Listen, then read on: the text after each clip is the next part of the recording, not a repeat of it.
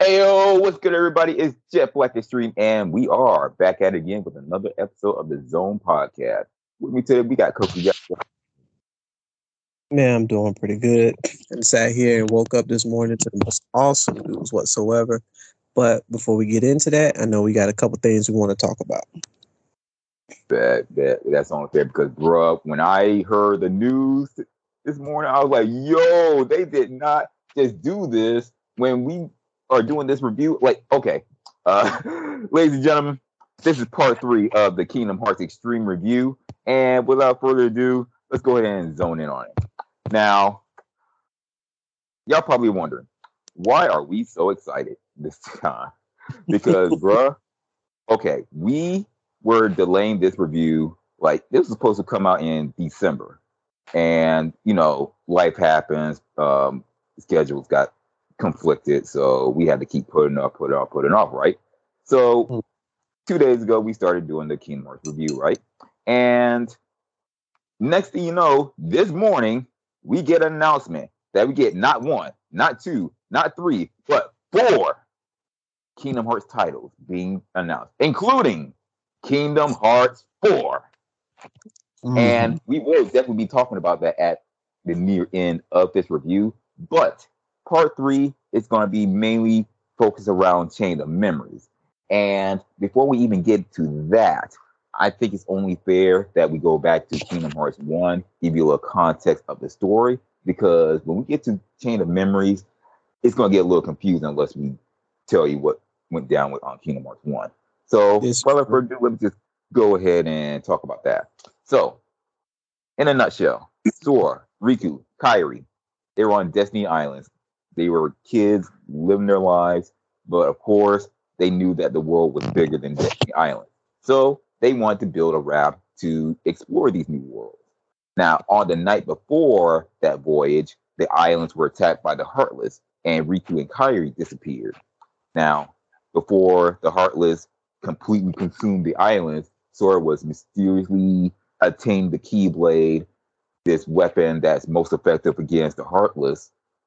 And meanwhile, Donald and Goofy, they were walking around the castle, well, mainly Donald. And next thing you know, they noticed that King Mickey has left their own world to deal with the Heartless, leaving instructions for Donald and Goofy to find the quote unquote key that will protect the world from this darkness.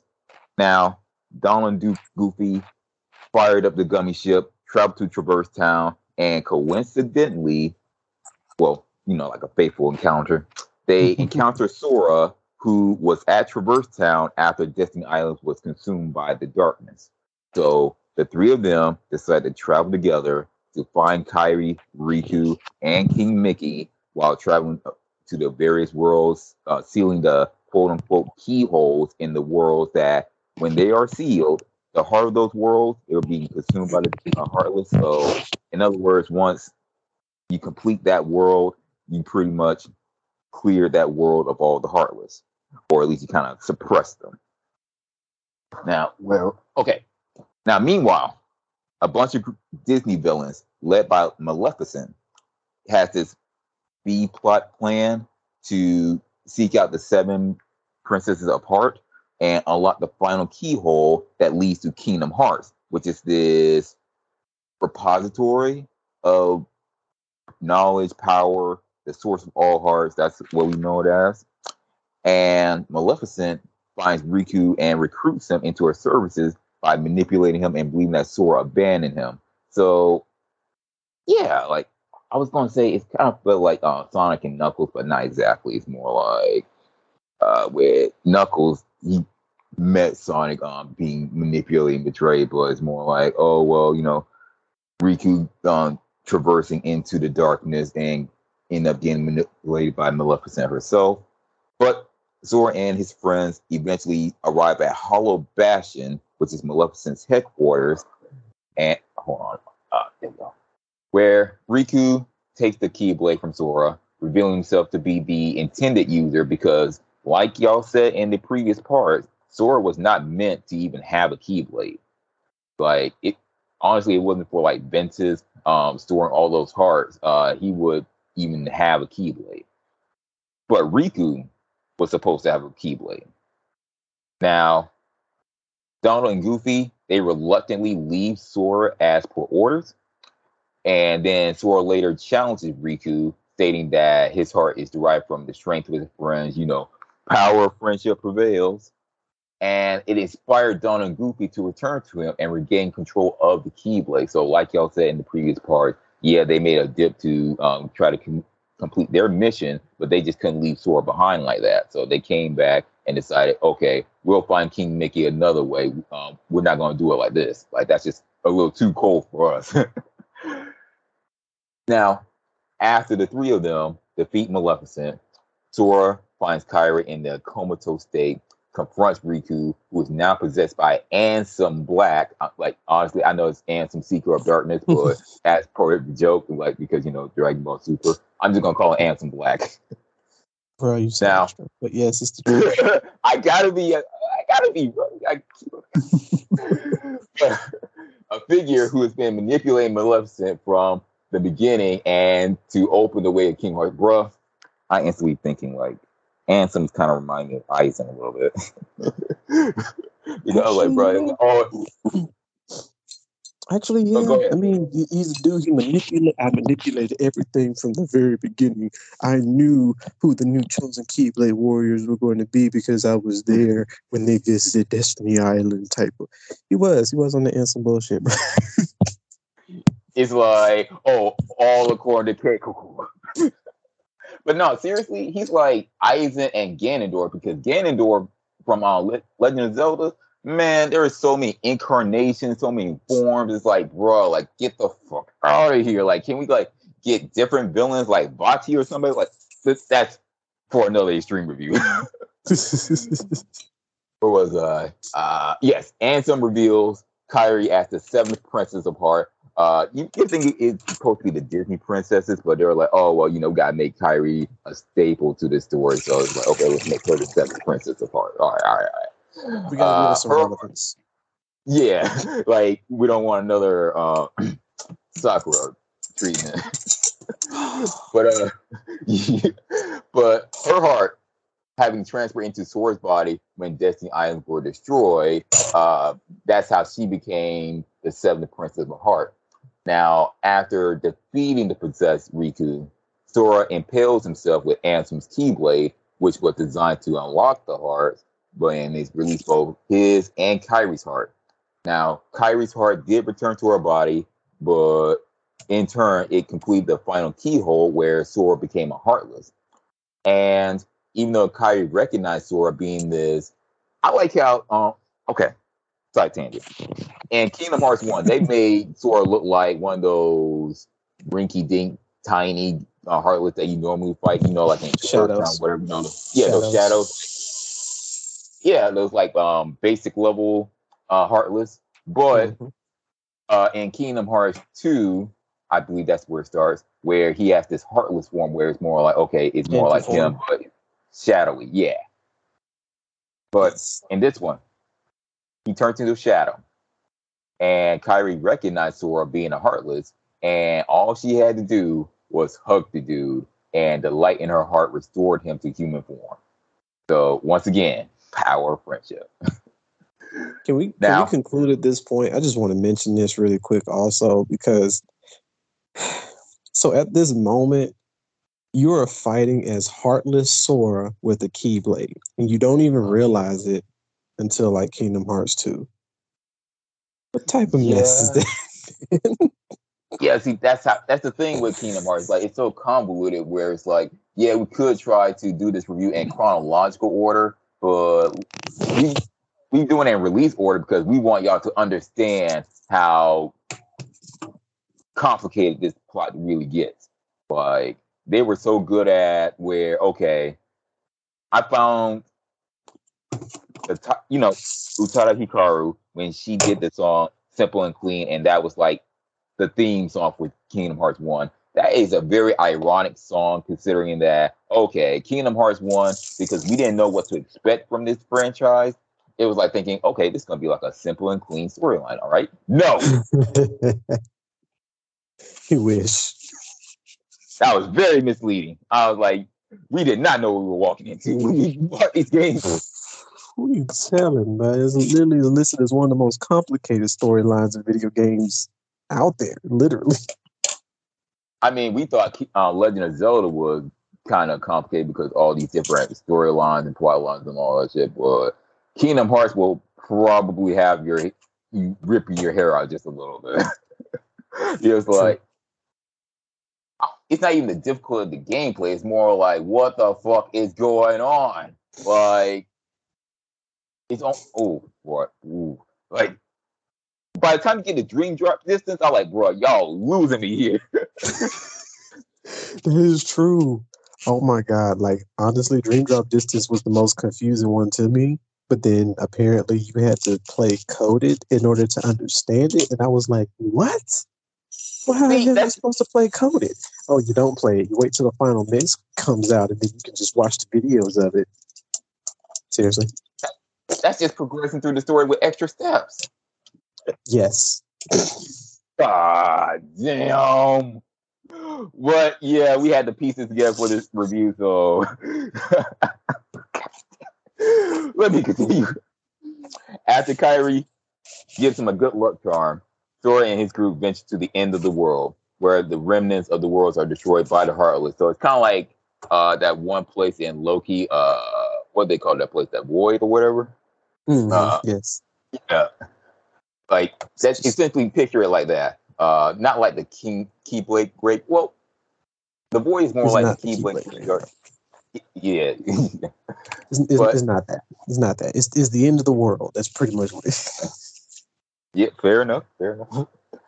But to confront Ansem, I mean the Void is like a mix of the end of the world and the Keyblade graveyard, because all that those references to like the Thanos copters and all that. Oh, and yeah. That's what I meant. But yes, to confront Ansem as he reached the door to Kingdom Hearts after a battle, Ansem calls upon Kingdom Hearts to aid him, believing that it's going to be this ultimate reservoir of darkness, which was a very bad assumption. Now, the irony was when he opened the doors, it revealed nothing but this blinding light. It's like, the light, it burns! And then he died. Well, quote unquote, died. Yeah. Look, no, he died. Let's be honest. When we get to Dream Drop Distance, we'll come back to that one. But again, he died. He actually died in that case. Okay. Okay. It's bull, but yes, that's exactly what happened. All right. But also beyond that door was Mickey and Riku, where, like y'all said, like Mickey was in that shadowy silhouette because they couldn't really show Mickey in the game because they were so afraid that the game was going to fail. But there's Mickey and Riku. They helped Sora and his friends to close the door before Sora and Mickey locked it with their keyblades from both sides. And these worlds lost to the Heartless was reconstructing themselves. Destiny Island was being reformed. Kyrie returns there, and Sora is forced apart with her. So in other words, like, I saved the girl, but I also have to leave because it is what it is. Then Sora, Donald, and Goofy resolve to find Riku and Mickey. And then there's the scene exclusive to the final mix, to where the Sora's party returns to Hollow Bastion sometime after Ansem's defeat, and they were alerted by a portal by the Princess of Heart. Upon entering it, the party is confronted by a hooded man who never mind, I'm not waiting. Who samples Sora's memories and tests his strength in battle. And upon being defeated, the hooded figure comments that they are just an empty shell before disappearing. And I was like, what the hell? That's what I mean. That part. Kokugatsu, how'd you felt about the storyline of Kingdom Hearts 1?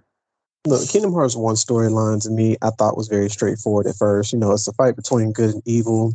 He said, what was it? Dragon Ball GT, ultimate battle between good and evil. Who's going to win? Anyway, I had to put that. God, we are big Dragon Ball Z fans. Dragon Ball Z. All right. we just some huge Dragon Ball Z nerds. What the hell? Anyway, hey, bro, like when we do that review, it was like we are going off. Like you think we're going off on Kingdom Hearts? Like, bro, you haven't seen nothing yet. Look, man, I'm ready. Like, come on, we're gonna breeze through this. So, Chain of Memories, I'm be honest with you, is the game that was my least favorite. No, scratch that. Yeah. It's the second. No, it's the second. It's the second least favorite. So it's under recoded. So anyway, but as far as back in the Kingdom Hearts 1, I thought the storyline was going to be simple. No, good and evil. You know, you're kid trying to rescue his friends. In rescuing your friends, you wind up saving the world from not the world, but in a sense, a universe, because every single world is connected. Every star is a world. As many stars as there are in the sky as how many worlds that there are. But there's an unlimited amount of stars. There's an unlimited amount of worlds. Congratulations, Disney just made everything canon. I mean, that's what I'm saying. Like in the last part, when Treasure Planet, I was just kind of surprised that wasn't a world by now. But hey, now they've got Kingdom Hearts 4, maybe. But Treasure Planet, you're traveling to different worlds. Treasure Planet reference might as well be the gummy ships. No. I got it. They can have Treasure Planet characters in the game, and there we go. Yeah, like so it won't be in one world, but they can still make that reference. Okay, what if you like traveling through, and then like kind of like a Monstro type thing? Treasure Planet characters show up as you're traveling through gummy ships, and they're like, "What are you doing out here?" There you go. You just happen to run into that. Would be pretty dope. That would be pretty dope. Square Enix, if you're listening to this, make this happen. So, God damn it, Tetsuya Nomura, do I have to knock on your fucking door and tell you, hey man, No, we're not gonna go into that now. Come on. He's been through a lot, especially with just different stuff, especially with the time period between 358 Days Over 2 and Kingdom Hearts 2. There was that time period. He was attacked heavily about this long delay. Okay, understand there was much. We ain't gonna go do that. We're happy of the fact that Kingdom Hearts 3 only came out 3 years ago, and we just got an announcement that Kingdom Hearts 4 is coming out like that. I'm happy. Yeah, I can't complain. I can't. Hey, at least y'all still working on it. But the storyline to me was pretty fine. It was pretty fine. There was a lot of stuff that made absolutely no sense to me at first. Like, we mentioned that Sora became a shadow, and we're like, how? It's like, I've been going around annihilating defenders, bro. I'm talking about defenders had to be one of the hardest, like, what would I call them? Local heartless. They're not bosses, but they're not mini bosses either. But you know what I mean? Like, as far as like those heartless that you just run around and happen to fight. The defenders are one of the second. Actually, no, by this point in the game, right when Sora turns into a heartless, are the hardest damn heartless that you will fight in this game up to that point. And I'm sitting here like, I'm fighting defenders. And you telling me that I get turned into a shadow? Who do you think I am? Like, bro, like I wanted to say this in the Gurren Lagann review. I was like, who the hell do you think I am? That part, like, who the hell you think I am, bro? A shadow? I'm a level 1. It's like being reincarnated as a slime. Oh, you know what that anime literally. Dude he wasn't like beast, but still like he was very, very good. And all of a sudden he dies, gets reincarnated. Oh, I'm a slime? What the fuck? And you're thinking, oh, he's been reincarnated as a slime. That's like one of the lamest reincarnations. Like, no, like when it comes to anime, it's like you never underestimate the underdog. Like, never. This is true. Because at this point, in all honesty, I really think that like shadows are like Digimon. Okay. Like you start off with level 1 shadow, or like Digimon or Pokemon, and you evolve into the infinity shadow. And you know what I mean by the infinity shadow. In the end of the world, the big ones that are floating with the giant swords in their hands and start like running across the screen, slicing motherfuckers up like Look, I'm gonna be honest with you. The end of the world stage, the one right before the final boss, I'm not gonna lie, I died quite a few times. I was 10 years old playing this game, bro. Well, 11 because I played it the year after. I was 11 years old playing this game. I was getting my behind annihilated left and right, fighting these damn angels, the fucking behemoth, and then these infinity damn shadows. And I was like, what the hell is going on? I'm talking Like, about. bro, it's like imagine you got in trouble and your parents grab you by the one hand, you have it like suspended up in the air, and then they just get a good swing, just start tearing you behind, and then you have the other hand like covering your ass. And you're like, yeah, that's Kingdom Hearts. Exactly. And you're like, bro, what the hell? I started off so simple and this got so complicated so quickly. What is going on? I am dying. I need help. I died so many times. And then after you finally get through that, and it's like, it only gets harder from here. Who are you people? Fucking picture. And I say the only hardest part about it is that damn is answering the damn multi-boss battle ode to Final Fantasy franchise, and like, you thought that was my final form. You're mistaken. It's like, you may have beaten this form, but there's another form coming. You beat that one, and I have another form coming. Dude. Bruh, like, I know this is the wrong review for that, but I'm getting Dragon Ball Z vibes. Look, this is worse than Dragon Ball Z, okay? Be honest on this, all right? So let me put it, come on, let's start off straight off the fact, all right? Remember, in the original Kingdom Hearts 1, you couldn't skip cutscenes. So True. If you died and you got a fucking game over, you had to start all the way back from the beginning and rewatch every one of them damn cutscenes all over again. Like, it gets so annoying to a point where you can actually recite those cutscenes verbatim. Man. Like, you're just so annoying. I was like, I know what you're going to say, motherfucker. Let's get to the point. Look, the fact that it still's burned into my mind right now.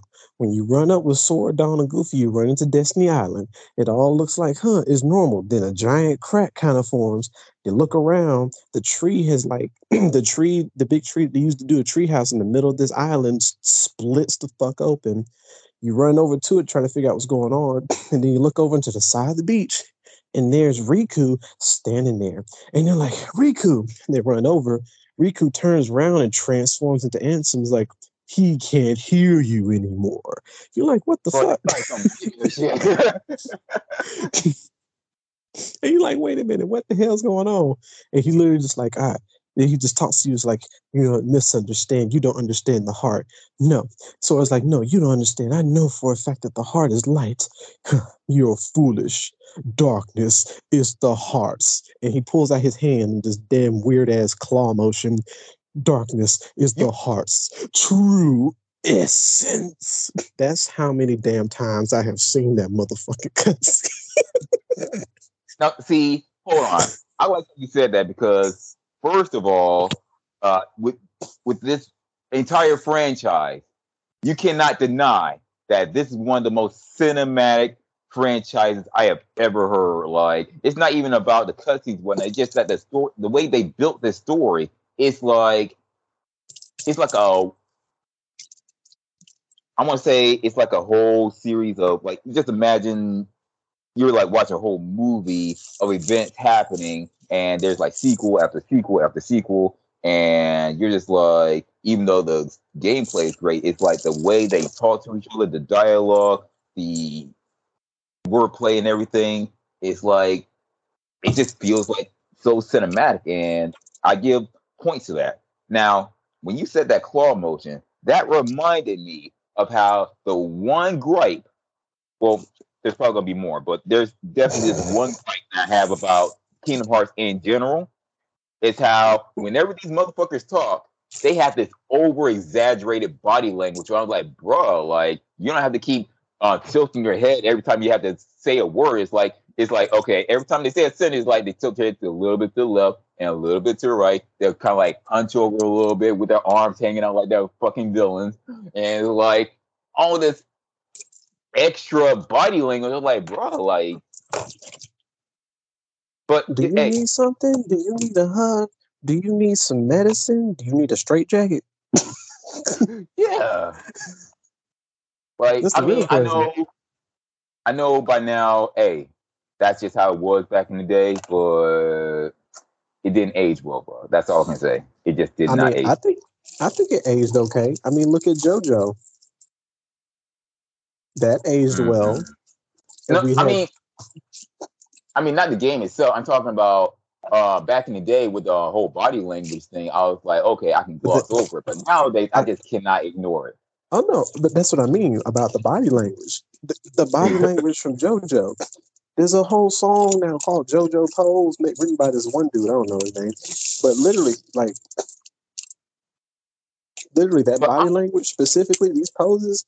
People, I'm one of those people. I used to think it was overly extra. I refused to watch JoJo's Bizarre Adventure because I was like, honestly, I just don't think it's something I'm going to be into. I just don't know. And then I watched it, and I was like, what the fuck is wrong with me? Why have I never seen this before? What is wrong? Hey, but here's my thing though. Here's my argument though. With me, I expected that shit from JoJo's Bizarre Adventure. I mean, even in the fucking title, JoJo's Bizarre Adventure, I was expecting extra. Like if it was lame, I would have been even more disappointed by how lame it would have been if it wasn't bizarre. And if that wasn't enough, I had our boy Eston, shout out to him. Like he was telling me about JoJo's Bizarre Adventure before I even watched it, and he was telling me that it gets so crazy that I was like, you know what, I'm in. And then when I see this body language from JoJo's, I was like, okay, this is to be expected. I knew it was going to get kind of weird, but I didn't know how weird it was going to get. But still, though, it's almost like with JoJo, that's kind of, it came with the territory. But with Kingdom Hearts, like I said, you're thinking it's supposed to be a simple, clean storyline. Boy. We're gonna retitle this The Strange Chronicles of Kingdom Hearts. Yeah. The Strange Chronicles of Kingdom Hearts. There we go. Just hit that retitle. We're good now. But Defenders. I like how you mix Defenders. Like, imagine this dude, ladies and gentlemen listening. Imagine this dude looking like one of those knights in shining armor, except the shield, it has like this 3-eyed dog, this demonic dog, as part of the shield, and you have to fight that fucker. And hold on, because they actually broke down in the book, because remember I told you I had pre-ordered 1.5 when it came out, so I got the full design book and stuff of it. So actually, yeah, like you said, knight in shining armor. No, it's a gorilla. This is a gorilla Heartless. Yes, it's a gorilla. If you actually, so the thing about it is that defenders keep you in front in their shield, so you never really get a chance to see around it. But if you ever jump and glide over it, and you look at how it moves around, it's actually a gorilla Heartless. It literally, behind its shield, it holds the shield with one hand and the other hand is curved on the ground, and it's hunched over exactly like a gorilla. It moves just like the gorillas do in Tarzan's Deep Jungle. It's literally the exact same thing, but it with the shield on it. So it's a gorilla with armor on it that has a shield, that has this huge behind shield that shoots 3 different magic attacks. Hey, bro. Hey, with that being said, how do you feel about the variants of defenders? Like, we have the upright defender, the reverse defender, the eliminator. I hate all of them. No, all of them. I hate all of you equally. All of y'all just died. Like, what the hell? I want to know, how do you get to be some of these other heart? Like, here's the thing. I need to know what really makes the heartless. Like, is it the fact that how much darkness you have in your heart? Like, if you're so much of an evil person that you become a heartless, that your heartless just becomes like this overpowered multitude of darkness, or is these darknesses based upon like multiple darknesses come together? Like, I really want to know, because I'm still upset about the fact of how strong you make Sora, and nigga turns into a shadow. Like, but you fight all these other waves of different types of heartless, of different sizes, different calipers, different powers. How do you become one of them type of heartless, bro? Like, what? How? I need to know this. You talking about how Sora became a shadow? Sora became a shadow, but you're fighting all these other. The shadow's the lowest heartless. The next up one is a soldier, right? So you have shadow, soldier, and then you got like all the way up to like fucking defenders, Angels, the Infinity Warriors, the damn Granddaddy Heartless, the big one with the giant heart shaped hole in his chest that you're barely the size of his big toe. Oh, you mean the one that you fight like in the very beginning of Kingdom Hearts? And the very end when fucking Ansem decides to duck out after you whooped his ass, and he's like, "Oh, I'm just gonna duck out back this way real quick." By the way, ladies and gentlemen, it comes back in the trailer of Kingdom Hearts 4, but we'll talk about that later. It looks amazing, but yes. All right, I got you. But I don't know, man. Like, can we rule it out as a plot hole, or I don't know? We're gonna have to rule it off as a plot hole for right now. We'll just leave it at that. All right.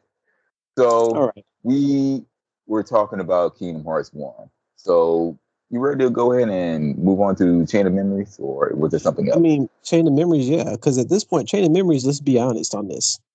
Aside from how the storyline actually is literally a repeat of Kingdom Hearts 1 minus the gummy ships. Mm-hmm. Wow, it's like it's almost like, bro, now that I think about it, I can kind of see how you don't like Chain of Memories. But hey, go ahead.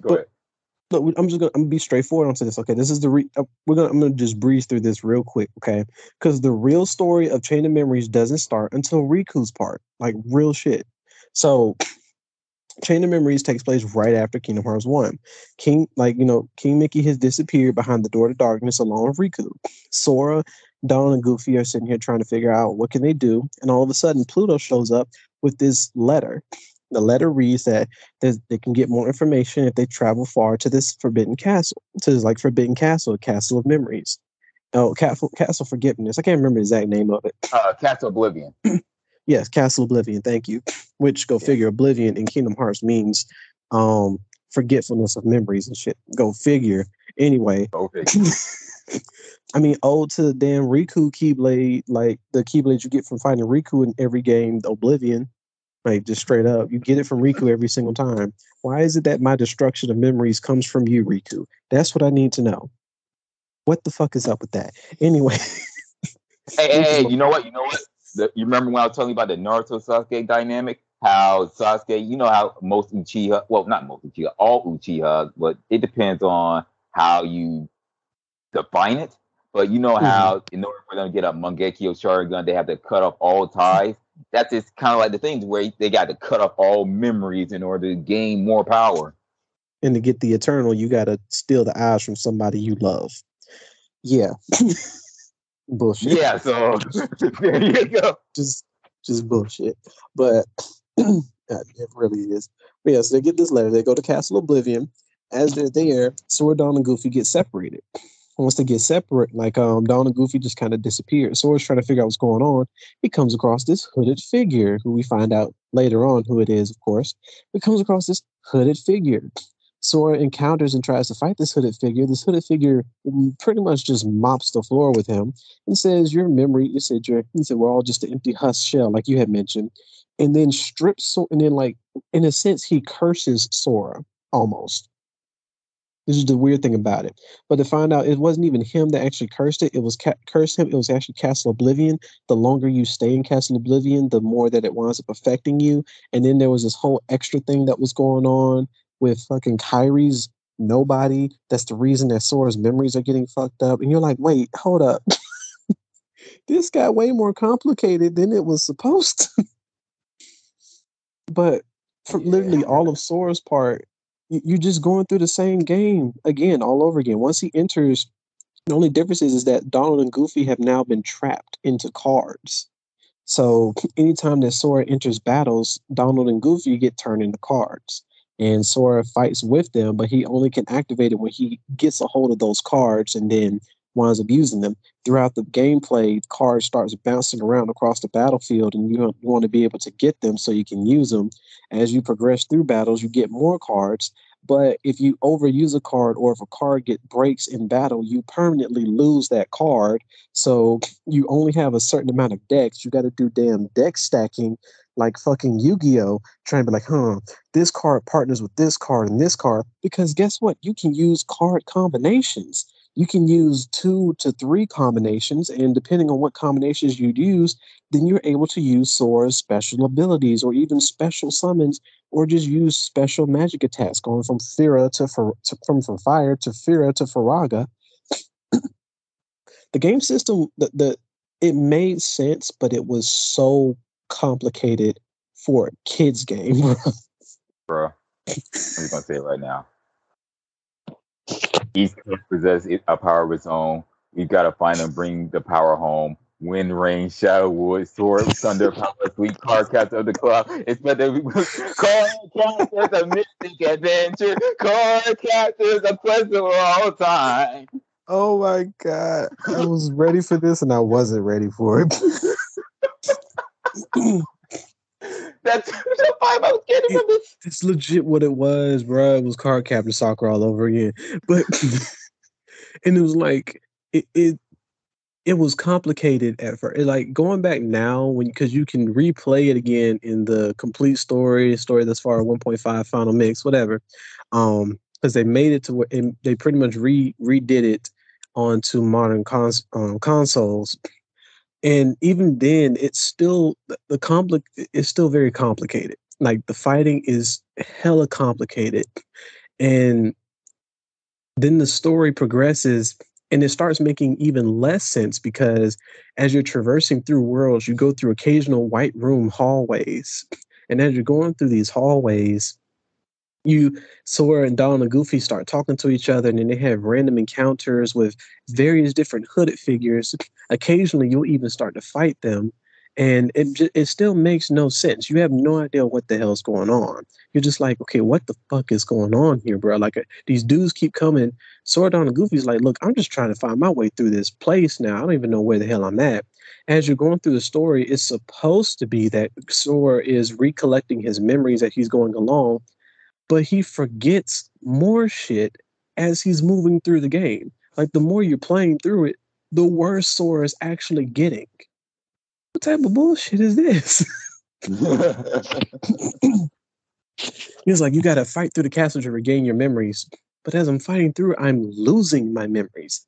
I'm forgetting who the hell people I'm supposed to know.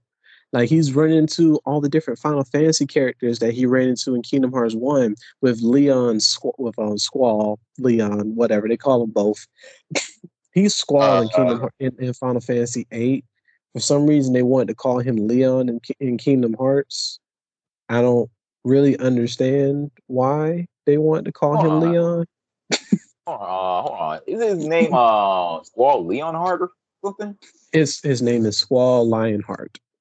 Lionheart is pronounced Lionheart. So it's Squall Lionheart. I don't know really why they want to call him Leon in fucking Kingdom Hearts. I really don't understand that.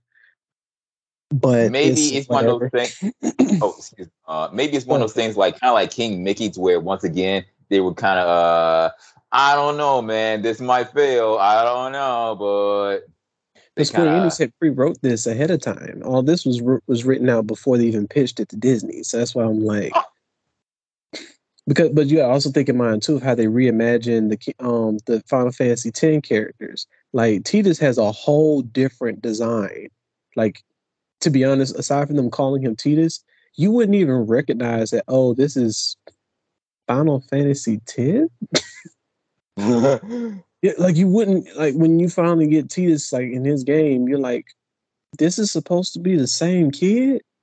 That don't look like the same kid, bro. Like it's completely different design. But then Waka has the same design. I forgot old girl's name, but she has a completely different fucking design. Who? You know I know it's not Eric, the one with the jump rope at Destiny Island, the one with the jump rope. Oh, right. She has a completely different design than she does in the Final Fantasy X as well. So it's like, what the hell? Like, y'all changed. Yeah, Selkie to it. Yeah, Selkie. Yeah. And you're like, bro, who are these people? Like it's it pays homage to Disney and Kingdom and Final Fantasy. I'm like, okay, I don't see the homage to Final Fantasy except with Squall, who decides to call himself Leon now, and Cloud, who's for some bizarre reason decided to give his heart to Hades. I don't. Bruh. It made no sense. Look, I think I understand. The Final Fantasy characters' inclusion in the game was there just to kind of to help progress the story and help push it along. But realistically, as far as the story itself, Final Fantasy had absolutely nothing to do with it. I didn't get the chance to mention this in the overall review that we did in part 1. But that's the reason why they didn't put them in Kingdom Hearts 3, is because there was no reason to include them for the progression of the story. It wasn't needed anymore. It was literally just... In fact, I'm looking up notes right now to where they said that although they were originally set to appear in Birth by Sleep, Leon, Yuffie, Aerith, Cloud, Tifa, and Sid were removed from the game because, according to Nomura himself, there were too many plot lines already. And I was like, whoa, and yes. Whoa, dog! Dude, he realized that it was getting too complicated, bro. It was getting way too complicated. And it wasn't really helping progress the story. It was just there. So it was like, okay, I guess. So it was definitely a very smart decision that he made in removing it, but it was still one decision of like, dude, what the hell? I'm confused. So, and then even in Chain of Memories, they served the same purpose in Kingdom Hearts 1. Like they were just there to kind of help you progress on the story. The story wasn't exactly the same as the first one, as the first game, but it was still damn near a carbon copy in itself. It was damn near plagiarized. Let's put it that way. You pay for a plagiarized game. But then what was bullshit is that you had to beat Sora's story and then go back and replay the game, but then you play it as Riku. And originally, everyone thought that when this happened, you was like, oh, because remember, this is during the time before it was very easy to look up shit on the internet. It was still kind of difficult to look up shit on the internet. So everyone thinking that, oh, you unlock Riku as a playable character, and then people who actually beat it, because go figure, of course, fighting with Riku is significantly fucking harder than fighting with Sora. It was like, what the hell? It's even harder with Riku. Even if you choose an easier mode, it's still difficult as hell. But you progress through the story with Riku, and then you find out, oh, there's a whole lot more story here than I thought. So this actually, I found this out. There's a bunch of people who played Chain of Memories only Sora's story, and then that's it. They never played Riku's story. And because they never played it, Kingdom Hearts 2 came as like a big confusion to them. Wow, that's like a missed opportunity right there. It is, but it's one of those things that you wouldn't know unless you decide to keep going. It started off like everyone thought it was an Easter egg type thing, or just some like simple unlockable or something like that, and not realizing that there was something more to the story. So then enters Riku. Riku is here because, go figure, Castle Oblivion is actually a link between, due to, I mean, we're going to go off tangent just a little bit here. Due to the spell that Aqua put on the castle and turned it into Castle Oblivion in order to hide Ventus's body there, she wound up putting this spell onto it, and this castle is linked to the world of darkness and the world of light. It was meant to be an unsolvable puzzle on purpose, so that way she was the only one who could who can get Ventus out of there, so that way darkness would never be able to harm him. But the castle is linked to the world of darkness and the world of light. So at the same time that Sora is going through the Castle Oblivion, Riku winds up entering in not long after. He actually runs into Sora a couple times, but he winds up ducking out. But being in Castle Oblivion, Riku's heart is torn. And because his heart is torn, then enters Dark Riku. Another new contestant has entered the battle. A new challenger. I like how Dark Riku's design is almost, not exactly, but close to the same design as Vanitas, but minus the helmet. It was supposed to be. It was on purpose. Whenever darkness takes over the heart of a Keyblade master, they don this specific outfit in a sense. Mm-hmm. Okay, fair enough. So it was supposed to be on purpose, but it was also because of heart connections. Because Riku reconnected his heart with Sora, and Sora's heart is connected to Ventus, and Ventus and Vanitas are pretty much the same damn person. Which damn is a whole different story in itself. If you've never played Union Cross or Union Key, Ventus is a whole different story in himself. And this is Oh man, I'm sorry. that right here. I'm sorry, but that reminds me of how with one of the announcements with what happened this morning, where I believe we're gonna get like the final part 2 Union, like Dark Road. But again, we'll talk about that later. Yes, because we're gonna talk about it later. Because I mentioned that in the overall review, and that was one of the most things I was excited about. But going back, so literally like Riku enters in, he's fighting himself and fighting against Dark Riku. And then we start introducing the organization. We find out a little bit more as we progress the Riku story because Riku finds King Mickey, and King Mickey is now donning this cloak. Riku sees this, but he's confused, but he's finding out that the reason that Mickey is donning this cloak is because Mickey has found the organization. He's found some people behind the scenes who's doing something, and he's trying to figure shit out. So he's disguising himself by wearing this cloak. By wearing this cloak, I don't think is that they're completely clueless that, hey, there's some weird person wearing one of our cloaks, but if they just happen to catch a glance of the cloak, they're thinking maybe it's one of them, and he's able to hide around a little bit without them, being too conspicuous of what's going on, too suspicious of shit. So now we finally that's our first understanding of Mickey being in this cloak. And again, for people who went into playing Kingdom Hearts 2 and never played Riku's story in Chain of Memories, you had absolutely no idea why it is that Mickey was wearing this cloak that was actually explained in this fucking game.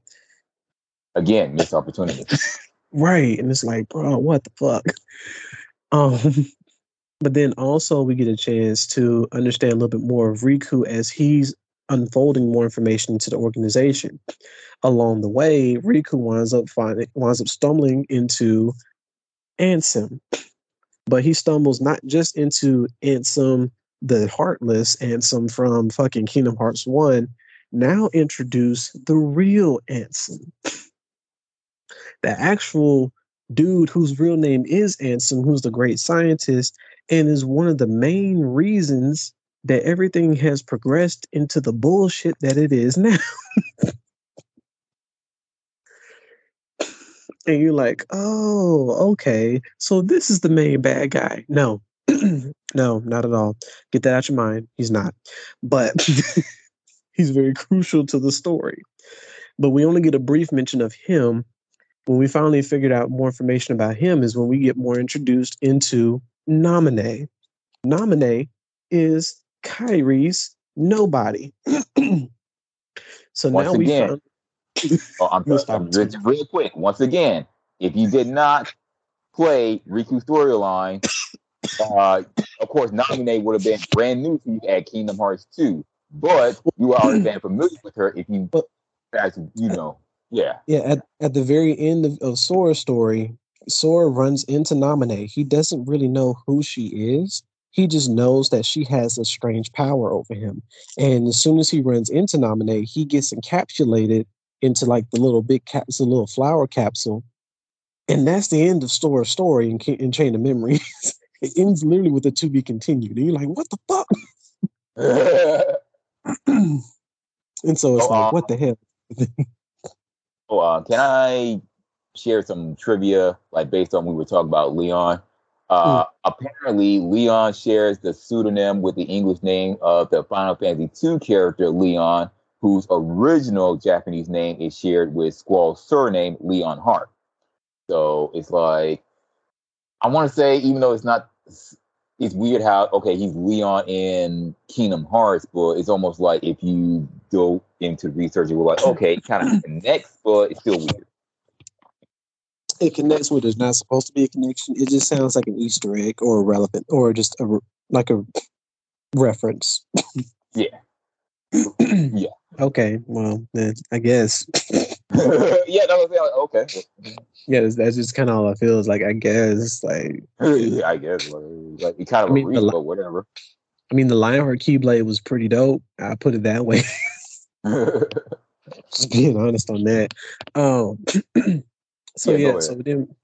so that's when we get this understanding of who Nominate actually is, and together Riku and Ansem winds up winds up being able to kidnap Nominate. But before they can, Riku winds up having to have this one big fight with with a bunch of organization members, and he is getting his ass handed to him. Like Riku is straight up getting his booty handed to him like no tomorrow. And he's like, I gotta completely allow myself to be submerged into darkness again in order to be able to win this fight. And that's when we get to see Riku change himself into the Dark Ansem form a little bit for the first time. And I say the first time because he didn't fully submerge himself into that fight yet. That doesn't happen until 358 2 days. Well, 358 days over two. That's when we finally get to see Riku fully encompass darkness and fully change himself into the Ansem Heartless or Xehanort's Heartless, which I'm gonna go ahead and drop that name now because again, convoluted damn story. Yeah. And that's when he fully turns in during that moment. But during this moment is when Riku is finally allowing himself to enter into his dark form and then even gets a glimpse of him changing into the Ansem. And so it's like, what the hell, bro? So much shit that was going on. But again, if you only played through Sora's storyline, you did not get the full story at all whatsoever. You fought against some organization members. You even know that they're organization members because if you decide to read the files that, the little character bios that they give you with each person that you encounter. But it still doesn't explain shit. It's not until you play Riku's story, like we said, missed opportunity, that's when you finally get an understanding. But aside from the gameplay, oh, Chain of Memories again. It's my second least favorite game of the franchise.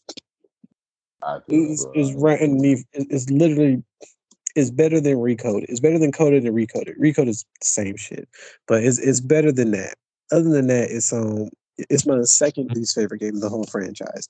I was excited for it when it first came out in 2005 because it had been like 2 years since Kingdom Hearts 1 had came out, and we get a new Kingdom Hearts game, but it came out for the Game Boy Advance. So it was like, shit, yeah. I can play this on my DS as well. And you want to play on the Game Boy Advance, the DS and shit. I don't know. It was confusing as hell to me, bro. I to be honest with you, I actually never played Riku's story until the 1.5 came out. I knew of it fair. because um our mutual friend Aaron, his cousin Joseph had played it, and he had unlocked Riku's story, and he was showing it to me. But like when I found out Riku was even harder, I was like, I don't think I'm ready for this yet. It honestly was not until 1.5 came out. When 1.5 came out, and you got the chance to actually play Chain of Memories again, that was the first time I actually played the Riku story. But I already knew the whole storyline by that point. But I finally was, much older now, much more advanced in video games. I was finally able to play Riku's story and actually be able to beat it. So I was like, okay. Yeah, Okay, I'm yeah. done. It's like when you're Done with a my curse kid, word. it's like when you're a kid, it's like of course the game's gonna be a little bit more difficult. But once you're an adult and you like have more gaming experience, you're just like, bro, like it's harder, but I can, I, I got it.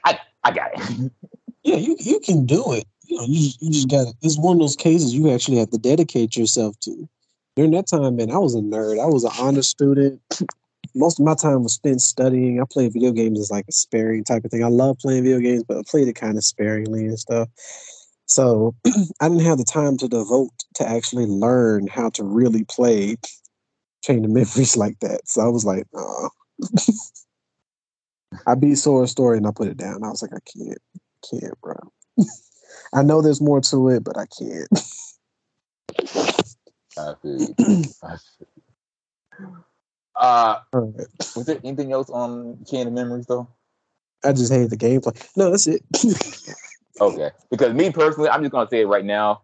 I did not care for Chain of Memories that much until I picked up 1.5, and I was like, you know what? Since I'm going to be doing a review on it, I might as well, kind of play it a little bit. And then, yeah, the whole card system thing kind of threw me off a little bit, but whatever. I got to do what I got to do for this review.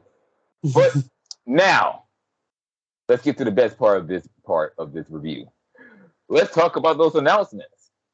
Bruh, like we were so hyped when we found out that Kingdom Hearts 4 and Kingdom Hearts Missing Link and Dark Road, and there was a fourth one. I forgot what it was. What was that fourth one? What was the fourth one? I thought it was just 3. But they said 4, but if not, then whatever. I'm not gonna stress about it too much. I know there's at least 3. I got the tweet. I got the Twitter up right now, bro. Understand? Right. I am I here for this. I'm always here for this. I'm already subscribed. All right, so the new trailers that dropped was Kingdom Hearts 4, Kingdom Hearts Missing Link. Then they did an overall video, and the video was bro. It was just Dark Road. Oh, that's it. But yeah, it's just Dark Road. It was just 3. All right, cool. Less to work with. All right. Yeah. Okay. I want to save the best one for last, honestly. But how do you feeling about Dark Road? So, oh man, I could go on and on about it, but Dark Road was, I had first mentioned it in our previous part 1. So Union Cross Dark Road was one that I was most anticipated for. And I say that not that I'm not anticipated for Kingdom Hearts 4. It's just the fact that literally, man. So Union Cross and Union Key literally winds up getting a chance to open up and talk more about all the different backstories that happen. Is when we're first introduced to not so much the beginning of Keyblades, but the beginning of the most crucial part where time begins. So we wound up getting a chance to understand more about one of the original Keyblade masters, and I mean like straight up the best top Keyblade master himself, the Master of Masters, who is all his name is. We never see who this guy is, but ominously enough, he wears a hooded cloak. So we just go figure, like the organization type thing. And so go figure that literally him wearing a cloak, that is the reason that the organization also wears these cloaks as well too, is because, and as we get a chance to experience more in Dark Road coming out in August this year, is when Xehanort first meets, he doesn't meet the Master of Masters, but he meets one of the apprentices. So when he meets this apprentice, then he sees him in this cloak because only the Master of Masters and this apprentice wear this cloak because they both share within the same destiny. And we don't see the apprentice's face either. We have no idea how he's originally supposed to look. I'm going to go ahead and make another Dragon Ball Z reference into this one. Captain Ginyu. One of the people who don't realize that the Captain Ginyu that we are introduced to in Dragon Ball Z on Planet Namek is not the Captain's original body. They actually, the dramatic sting. That part. That part. Because the thing, his body change ability, they've talked about it, so it was obvious that he's used it before. Even better. I got let me add on to your Dragon Ball Z reference with another Dragon Ball Z reference. It's that same face Vegeta made when he found out that Trunks was his son. That part. The Bridge captured that. TFS captured that perfectly on that one. But so it's like when Xehanort first meets this guy, he's in the cloak. So he keeps his cloak as a reference, and everybody winds up wearing his cloak.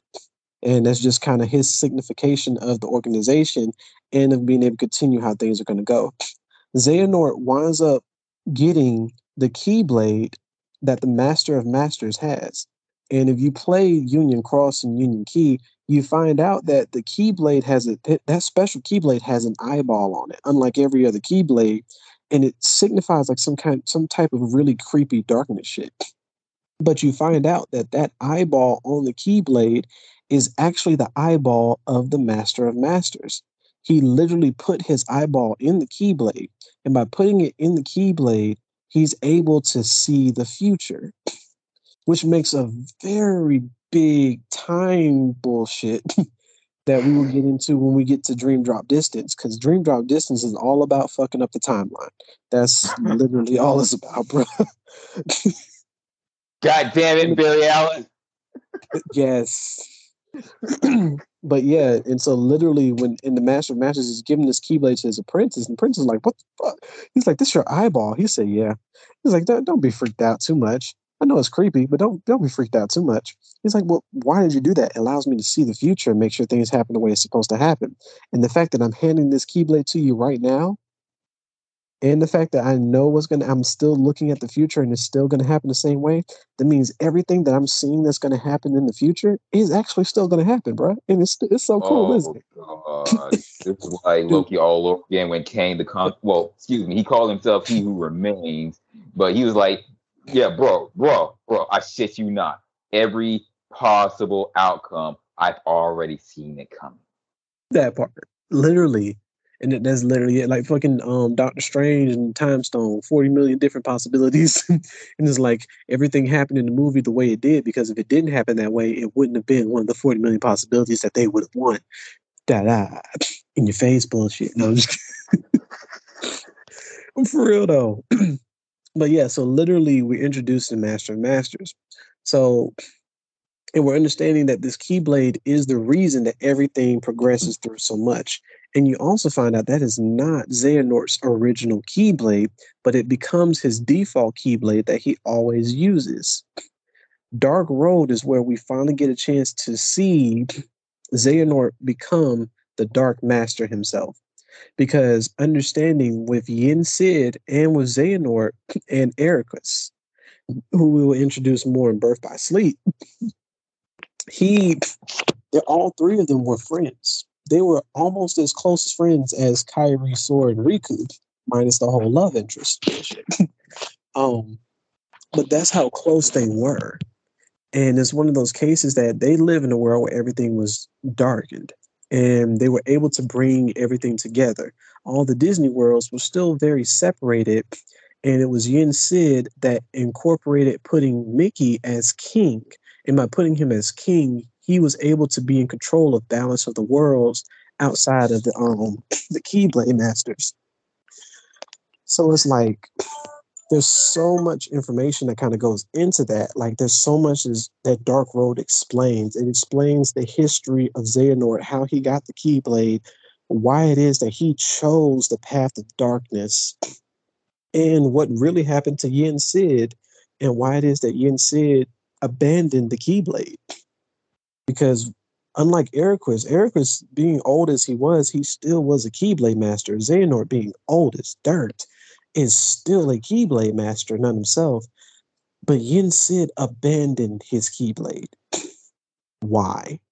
And Dark Road is finally that explanation between these three grand masters that there's been so much buildup for. We're finally getting to see what happened. That's why this was the most hype for me onto this, because that right there is the biggest plot hole, not even plot hole, but the biggest gap in the storyline that I really wanted to see. Like I wanted to know what really happened, because I mean, think about it. Nowadays, there's not really too many bad guys that's just like, oh, he's just a bad guy, da da da da. There's a reason that they become bad guys. Why? Why did they become bad guys? What really happened?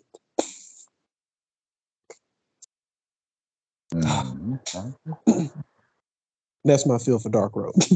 I gotcha. All right, so since we're kind of pressed for time, let me try to. Let's go ahead. Let's go ahead and just finish it up. Let's go ahead and so we got Dark Road. What about you? Like, how do you feel about Dark Road? Personally, like I didn't play Union Cross like I wanted to, but hey, I got the all-in-one package, so I could play for the most part. But I think with isn't Dark Roads like okay, if you didn't get a chance to play before, you get this is your chance now, right? No. No. And so also understand too, in the all-in-one package, you don't play Cross and Kai. Okay. Like you don't you don't play it, it's all videos. Like all of it is nothing but like hours and hours of story. You're just watching the videos of what happens between between the Master of Masters and all the other Keyblade faction masters. I call them faction masters because they pretty much divided all the Keyblade wielders into factions, and each of them had different roles that they were supposed to participate in. And all of them knew what their roles were except for one, the one that was in the Master of Masters, same hood as the Master of Masters, the same organization type hoodie. No one knew what his role was. And the Master of the MOM, I'm gonna call him MOM. I just didn't want to call him Mom. Literally, if you reference this guy, he's literally called Mom. That's legitimately what they call him. I'm not talking about in the game. I'm talking about like fans. Fans call him Mom because he's the Master of Master. He's Mom, literally. But the MOM, he purposely said that this guy's like his role, no one can know. No one will ever know what it is. So what the MOM has done is that he uses Keyblade, he saw into the future, and he wrote everything down in a book of what's supposed to happen. Locked the book in a chest, gave it to this guy, and said, "Go fulfill your role." And then this dude disappears. And we don't find out. We don't find this guy again until Kingdom Hearts 3, when we find out he winds up being one of the Organization 13 members who was under disguise cloak the whole time.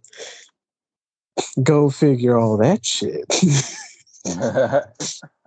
Right. Like it was so much that was going on there. Like I said, so much going on. But no. So Union Cross and Union Kai is like two different things. So because Union Cross and Kai is a continuation in itself. Like one is kind of like part one, the other is part two. Because in both of those games, you create your own character and you're progressing through the story and trying to figure out what's going on. But the only way to get the full understanding of those stories is you have to create a character and play in every single faction, because every faction has its own story of what happens, of what leads into events. Like all the masters wind up fighting each other, and some of them unfortunately wind up killing each other, which is a Keyblade war in itself. But every one of them have their own reason that the war started. Each one of them have their reasons for having distrust. And if you only play the game in one faction, you're going to wind up putting blame on someone else. You're going to be like, this is this person's fault. They just went crazy and decided to attack other people, and that's why the Keyblade War started. No. There was distrust and civil unrest amongst all of them, and you have to play every single one to understand. So it's like, Gotcha. Okay. But either way, I honestly with Dark Road, I just thought finally, like, as long as it kind of answers some questions to the storyline, great. I'm in for it. I'm all in. Okay, cool. But okay, it's only going to answer questions for those three, for Eric, Xehanort, and Yin Sid. It's the only three is going to answer questions for. It's not. You still have to like watch the videos to get the other one, to get the even further backstory. So, right now, Missing Link. Now, this is going to be a mobile game for iPhone, Android. It's 3D action, familiar with the mainline entries. There's going to be a closed beta later in 2022, and it is set in the realm of Scala and Calum, and it will allow players to engage in these battles against the Heartless. So essentially, it's a multiplayer Kingdom Hearts, and that's what like a bold move, where it's like, oh, well, even though it's gonna be mobile, this is like the first multiplayer Kingdom Hearts game that I heard of. And technically, I mean, technically the unions were, but what I'm excited to see about is how it's going to come out. Like the graphics is very different, obviously, so it's much different than it is for the Union Cross and Dark Road, because with those you still can interact with other people across the world. Like you can still run into other people who's also logged into the same server and doing shit. But I don't know. It's curious to see how this is going to go out, because you can't get much from the trailer. You really can't. To me, it just looks like Final Fantasy 11 type. You know what I mean? Like Yeah, not even 14, but more so like a Final Fantasy 11. Like they're trying to bring back Final Fantasy 11 a little bit. right. For the most Hmm. part, I'm thinking, let's give it hope. That's all I can say on that. And finally, Kingdom Hearts 4, to where you remember the dude that Sora fights at the beginning of Kingdom Hearts 1 and at the end of Kingdom Hearts 3, and you fight him. But yeah, he's back. And while he shows up in this new world called, hold on, I just had it. It's called Quadratum. Mm-hmm. Okay. And anyway, the footage that we were given, it shows that, okay, there's this fairly metropolitan town, and suddenly Big Dude shows up. People having this delayed reaction to run away from the motherfucker. And next thing you know, Sora's running right into the danger, kind of like Deku from the first episode of My Hero Academia, and tried to fight this Heartless. And by the way, the action is still on point. Now, now this trailer begins by saying that this is the Lost Master arc. So we already know that as of Kingdom Hearts 3, that was the final chapter as far as the previous arc. But now we're in a brand new arc, and I'm kind of glad that Sora is still in play, but this is a whole new arc now. So kind of think of it like Star Wars, where it's like, okay, they had Kingdom Hearts 1, 2, and 3. I know they had a whole bunch of different titles in between, but that's essentially its own arc right there. So now it's kind of like, okay, now we're going to do a whole different thing, kind of like time skip, obviously, where, by the way, Sora's character development, like, okay, now this dude's looking a little anatomically correct. He don't have those goofy ass shoes anymore. His face looking like a little more Dude, mannish. I was like, they okay, okay, showed okay, his okay. feet. They showed his feet. We've never seen Sora's feet. Now they actually put some toes on the boy. I was like, Yeah. what? Yeah. So essentially, while that was happening, and it was saying that the narration was saying, if this isn't the ending you desire, if it brings you despair, then leave this world for another. And of course, the push begins in the forest, and then it transitions to a large city. Sora is seen waking up in an apartment, and then we are introduced to Strelitzia, a character that first appeared in Kingdom Hearts Union X. So there you go, like a little connection to Union X right there. But also, there's the thing with Donald and Goofy, to where they were trying to find Sora, and next thing you know, they see blue this blue flame, and then this mysterious voice was like, "Hey, just where do you think you're going?" And then Donald and Goofy screaming in shock, and cut the black, magic in the making. And I was like, God damn, Nomura, you know how to fucking tease us. But that was it. How you feeling? I love it.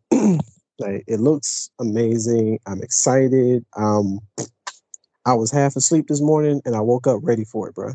I woke up ready. I was like, on point. I got this. I'm ready.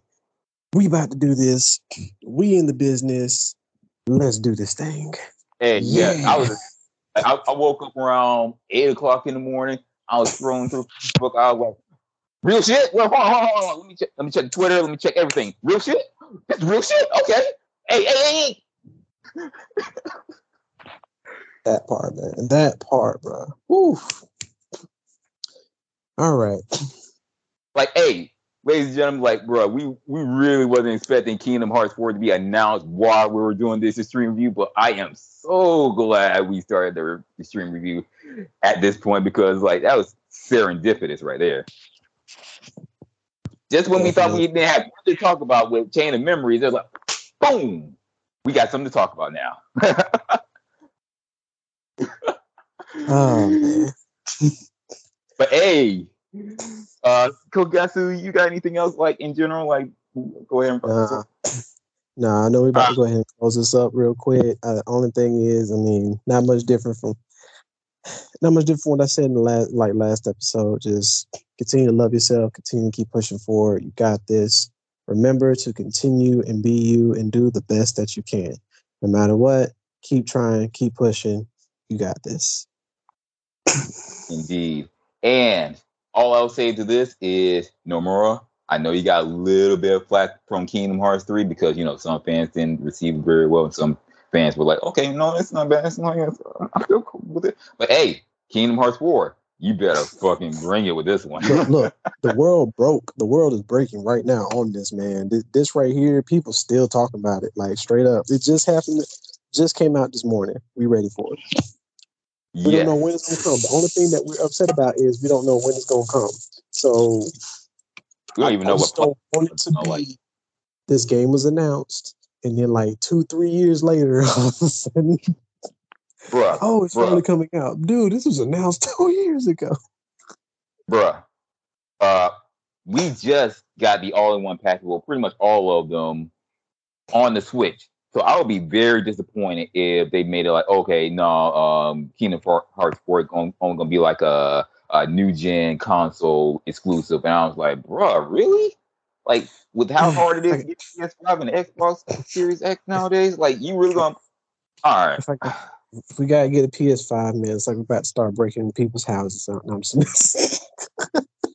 Hey, at least if they do it like PC, I was like, okay, at least I can do PC. I can do PC, but if you talk about, okay, you're going to get new... Oh, Lord. But, hey, y'all, this is it. This has been part 3 of the Kingdom Hearts Xtreme review. Stay tuned when we do part 4, which is going to be finally diving into Kingdom Hearts 2. And I'm just going to say this right now, between Kingdom Hearts 2 and 358 over 2 days, those are my personal favorites out of the bunch, because I was like, oh, y'all going somewhere with this now. But hey, until next time, you stay nerdy, my friends. Great things are coming, and we are zoning out.